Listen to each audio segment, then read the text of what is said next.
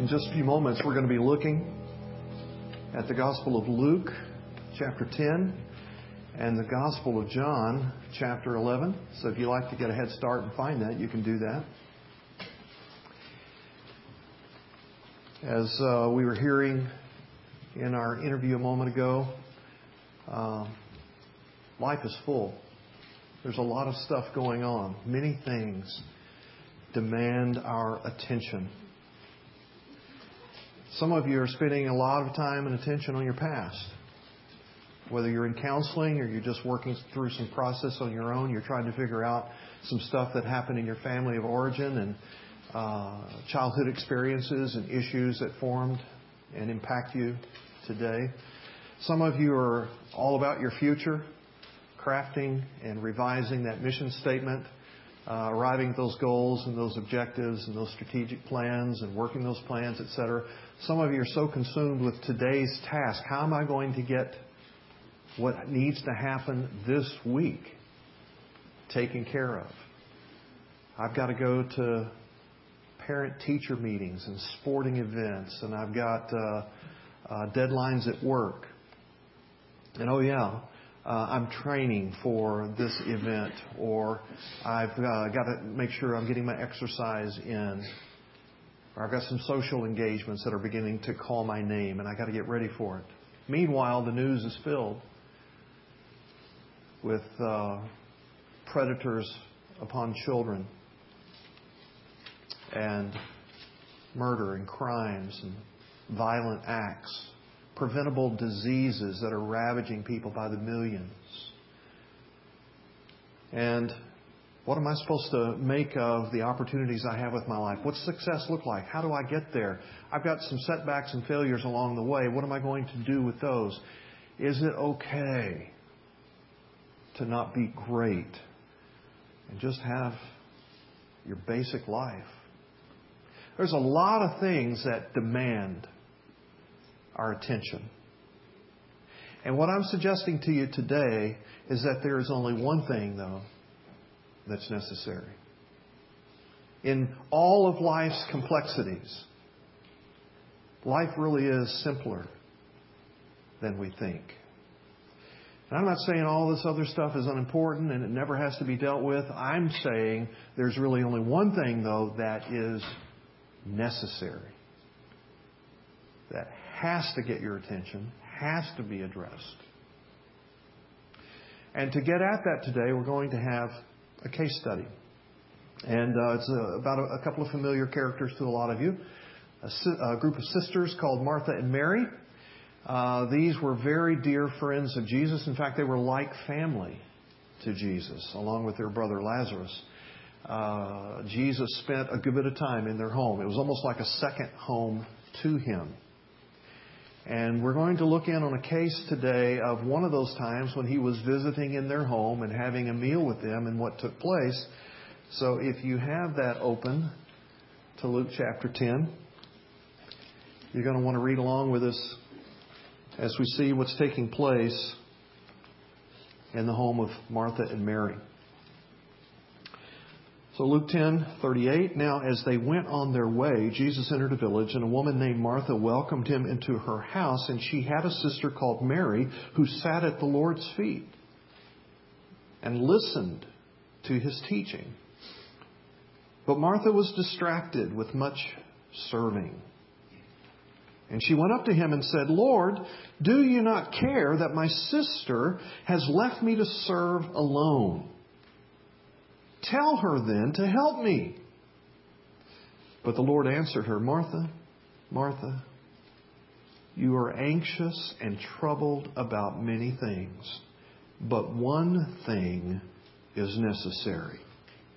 And Mary has chosen the good portion, which will not be taken away from her."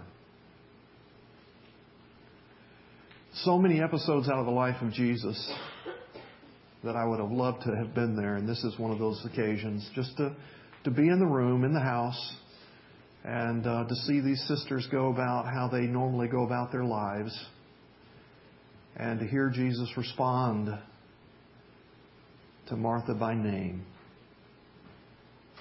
a precious moment. Even though it's kind of a gentle rebuke in there, it's very intimate, very relational. And we take note that he says there's one thing that is necessary.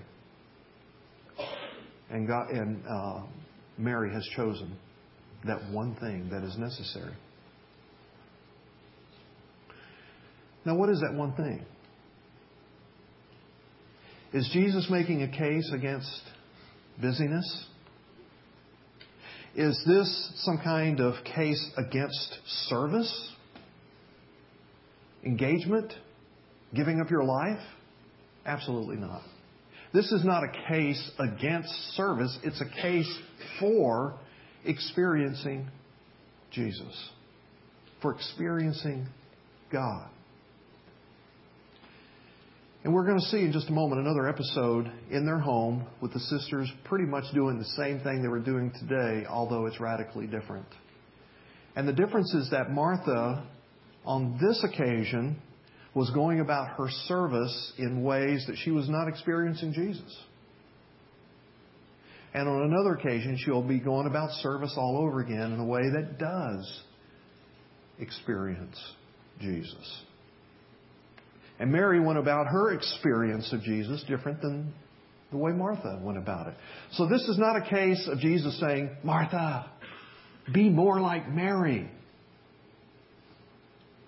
He's not making a case for her not to be herself. But rather, He's making the case that by all means, however you are, who you are, what you are about, make it all around me, all about me. Experience me. Here's the good news, friends. God loves you so much, He has given you a gift. And the Bible says the gift is such a treasure. It's like a guy who found the most precious pearl in the world, and he sells everything he has so that he can have that pearl of great price, of great value, of great worth. And, of course, that is God Himself. We're told in John 3:16, God loved you so much that He gave His only Son, that whoever believes in Him should not perish, but have eternal life. Now, a lot of people have taken that phrase, eternal life, and they've made it absolutely synonymous with going to heaven when you die. And although that's included in what eternal life means, that is a small part of what eternal life means. Jesus clarified and expounded about eternal life in John chapter 17, verse 3, when He said, "This is eternal life, that you know the only true God and Jesus Christ whom He has sent." And that word know, K-N-O-W, is not a head thing. It's not just intellectually accepting a few premises and doctrinal thoughts and so on like that. It involves that. But way more than that, it means to engage, to experience, to have a relational connect. So He says, here's the gift. I am giving you myself. I'm disclosing, I'm revealing, I'm allowing you to know me, to engage me, to have a relationship with me today, tomorrow, next week, and forever. And so here is the one thing that's necessary. Know and experience me. Now, when we know and experience Him, what does that mean? If you listen to any religious programming, television, radio, whatever, and I don't recommend it, but if you listen to any of that stuff, then you'll hear that knowing God, experiencing God, engaging God is all about God prospering you, God blessing you, God fixing you and all of your problems and all of your challenging circumstances. And God can and God does a lot of that, but that's not what it's all about. As we see in the next episode in the lives of Martha and Mary. If you'll turn with me over to John chapter 11. Of course, this is the occasion when Jesus is away from Bethany, where Martha, Mary, and Lazarus live. And a messenger is sent to Jesus to say, Lazarus is sick. And he's almost about to die. And Martha and Mary are asking, would you come? And notice what happens, verses 5 and following in chapter 11. Now Jesus loved Martha and her sister and Lazarus. So when he heard that Lazarus was ill, he stayed 2 days longer in the place where he was. Then after this, he said to the disciples, let us go to Judea again. And the disciples said to him, Rabbi, the Jews were just now seeking to stone you. Are you going there again? And Jesus answered, are there not 12 hours in the day? If anyone walks in the day, he does not stumble because he sees the light of this world. But if anyone walks in the night, he stumbles because the light is not in him. And after saying these things, he said to them, our friend Lazarus has fallen asleep, but I go to awaken him. Now, a little cryptic stuff in there, so let me just take a moment to unpack that. And we're not going to spend a lot of time here. But here's the point. Jesus says there's a purpose and a plan to Lazarus' sickness, to Lazarus' death. And while it is day, in other words, while God is at work, nothing is going to mess with what God is at work about. And so His purpose is going to be accomplished. His plans will be fulfilled. So let's go now. So even though people are trying to kill me, nobody can kill me. Nobody can do anything to me until the things God has planned for me to do have been done. That's a point of security for all of us, because that's true for all of us in the sovereignty of God. But notice this. God is going to allow Lazarus to die. It's God's purpose for Lazarus to die. And when Jesus, 2 days later, shows up on the scene, immediately everyone questions His love for this family. Martha comes up to him and says, oh, if you'd only been here, he wouldn't have died. Mary comes up to him, oh, if you'd only been here, he wouldn't have died. All of the mourning friends, the grieving friends, said, is this not the one who can do miracles? If he had come, could he have not prevented Lazarus' death? All of these are questions about whether Jesus really loved these people or not. Why? Because He didn't respond to them the way they all wanted Him to respond to them in the time that they wanted Him to respond to them. And so here's the thing to understand, friends. When you engage God, experience God, know Jesus, do life with Him, that doesn't mean that He insulates you from all of the hardships of this fallen, broken world. Rather, that means that no matter how bad, how hard, how painful stuff can be, He still loves you, and God's purposes are still being accomplished. Are you with me? Okay. So, Jesus loved Martha. Jesus loved Mary. Jesus loved Lazarus. And He stayed 2 days longer. What's going on with you? How hard is it? What questions are swirling and buzzing around your head? He loves you, and He may wait a couple more days to respond in ways that you're hoping, or He may never respond in ways that you're hoping. But He still loves you, and it's still all fitting into God's sovereign purposes and plans. Well, as you know, Jesus does show up. He does do this miraculous calling forth of Lazarus back from the grave. And notice, He does not call Lazarus back from the grave because He loves Martha and Mary. He calls Lazarus back from the grave because it fits the purpose and plan of God. It's a foreshadowing. Do I need to change mics, Jerry? Let me know. It's a foreshadowing of Jesus' own resurrection. And so even though Martha and Mary greatly benefit from Lazarus' resurrection, it's not primarily about them, it's primarily about God. Well, last scenario that we'll take a look at, John chapter 12, picking up in verse 1. So sometime after Lazarus is raised from the dead, Jesus is in their home again. And in chapter 12, are you about to do something with me? You are doing something with me. So look with me in chapter 12, beginning with verse 1. So 6 days before the Passover, Jesus therefore came to Bethany, where Lazarus was, whom Jesus had raised from the dead. So they gave a dinner for him there. Pretty familiar looking picture here. Martha served, and Lazarus was one of those reclining with him at the table. Mary's at his feet. But she therefore took a pound of expensive ointment made from pure nard and anointed the feet of Jesus and wiped his feet with her hair. And the house was filled with the fragrance of the perfume. But Judas Iscariot, one of the disciples, he who was about to betray Jesus, said, "Why was this ointment not sold for 300 denarii and given to the poor?" He said this not because he cared about the poor, but because he was a thief, and having charge of the money bag, he used to help himself to what was put into it.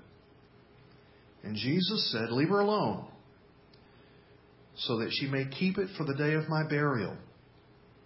For the poor you always have with you, but you do not always have me." Again, there's so much in there, we don't have time to unpack it all. But here's the piece that we will talk about. When you are experiencing God and when you are engaging God, whether you are serving Him and others and thereby experiencing Him, or whether you're having a lingering time at His feet and beginning to pour out your heart and all the precious things that are part of your heart, your expressions toward God, your experience of God may not be appreciated by other people. May not be valued by other people. May not be affirmed by other people. In fact, may be criticized by other people. Judas says, "What in the world are you doing wasting that perfume? That perfume is so expensive, you could have sold it, and it would have brought in 300 denarii that you could have done something for the poor." Now, one denarius is equal to 1 day's wage. So he basically just said this thing was so expensive, it was like 300 days' wages.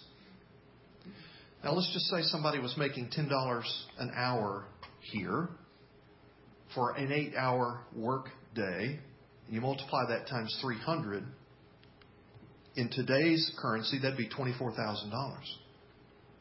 That's a pretty expensive bottle of perfume. How many of you have perfume that... No, okay. Don't own up to it if you do.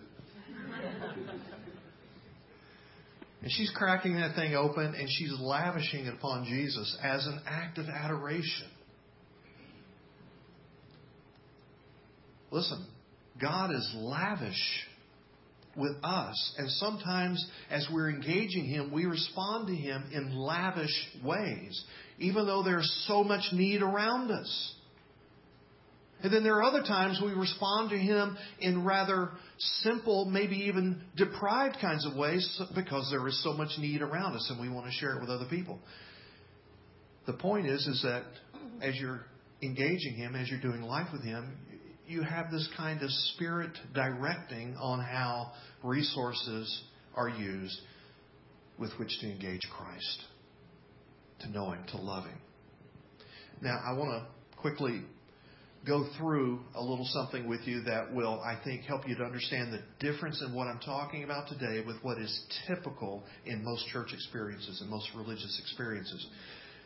What this amounts to, and Skye Jethani is the one who's helped me to understand this, is that we have various postures by which we look toward God. And the first set of postures that I would highlight for us are what we would call religious postures.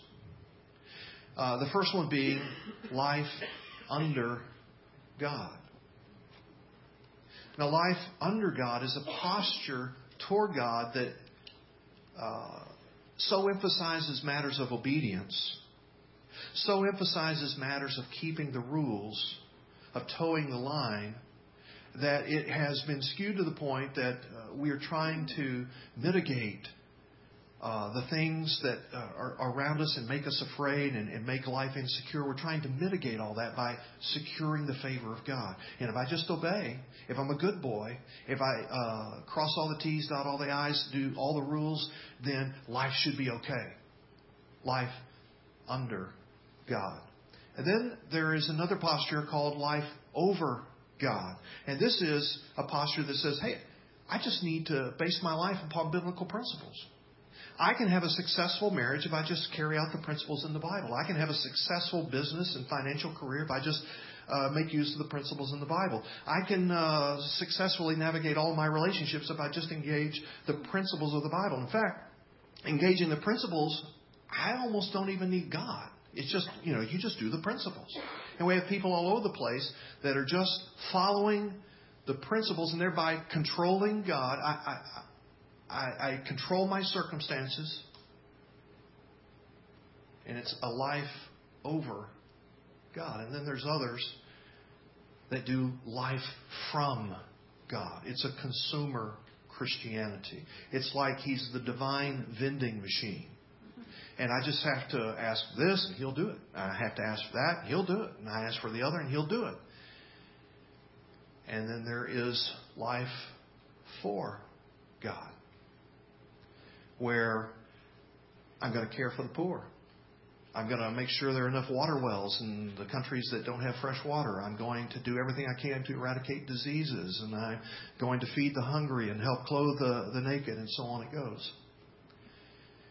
And friends, the problem with all of these is that they are postures toward God. They are religious in nature because they start with us in some kind of way to reach to Him and hopefully control our circumstances in ways that make life feel more secure.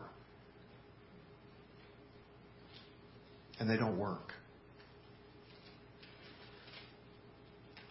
And it happens all the time. So instead, I'm advocating for not a religious posture, but a relational posture. And that is, namely, life with God.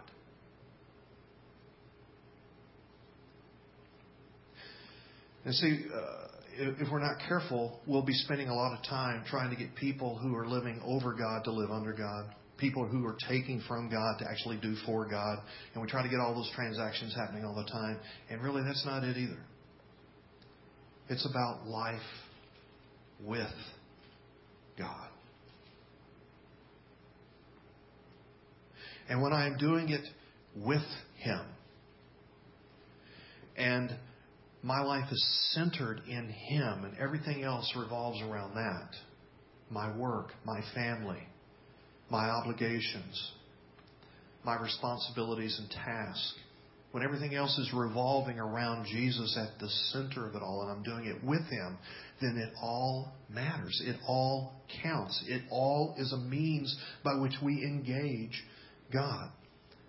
Now, we've got some people next door right now in our nursery, and if they are changing diapers and feeding babies as unto the Lord, as a way to experience the Lord, they're doing life with God and with your babies right now. Behind us in the next room, if those leaders of our children in Promised Land are doing all of that as an experience of God and doing it with God, it all counts. You go to work tomorrow, get into that cubicle or sit in that boardroom or get out and mingle with your clients and customers or whatever you do, and you're doing that with God, it all counts. And it all transforms you. And it all shapes your life. And it's in those reasons that it makes sense that I would sacrifice, that I would pour my life out, that everything I consider of great worth and value, I would lay at His feet, that I would take holy risk for His sake. All of that makes sense because nothing can separate me from His love. I'm with Him. I'm enveloped by Him. So that Paul said in Romans 8, nothing can separate us from the love of Christ. Not tribulation, not distress, not persecution, not famine, not nakedness, not danger, not sword, and the list goes on. And it all makes sense to live that kind of way when you're doing it with Him.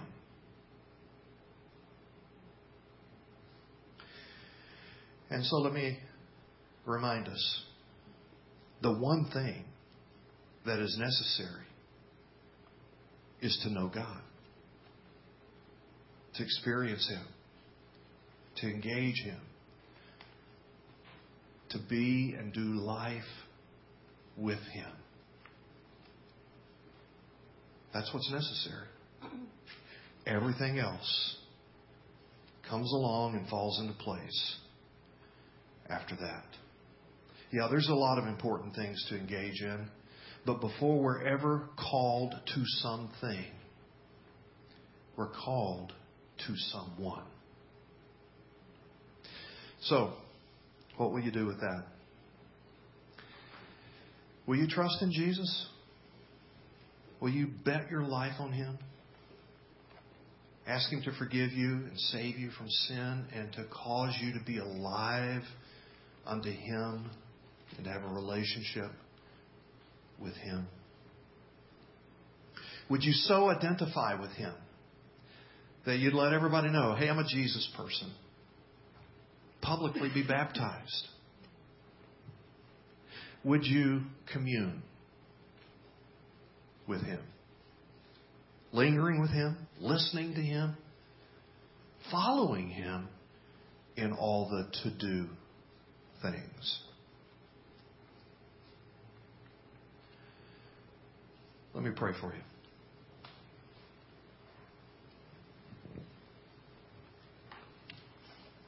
So, Lord, we've asked you to clarify some things for us today.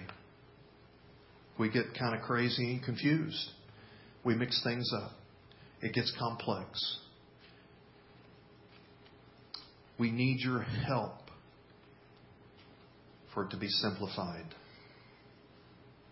to one thing. And so, Lord, I pray for my friends today that want to know you, that want to be with you and do life in you, that by your grace and by your Spirit, you would empower such things to take place. Father, stir confidence and hope in us that you're good, and no matter our circumstances, your sovereignty is working out high holy plans that we want to see come to pass for your glory.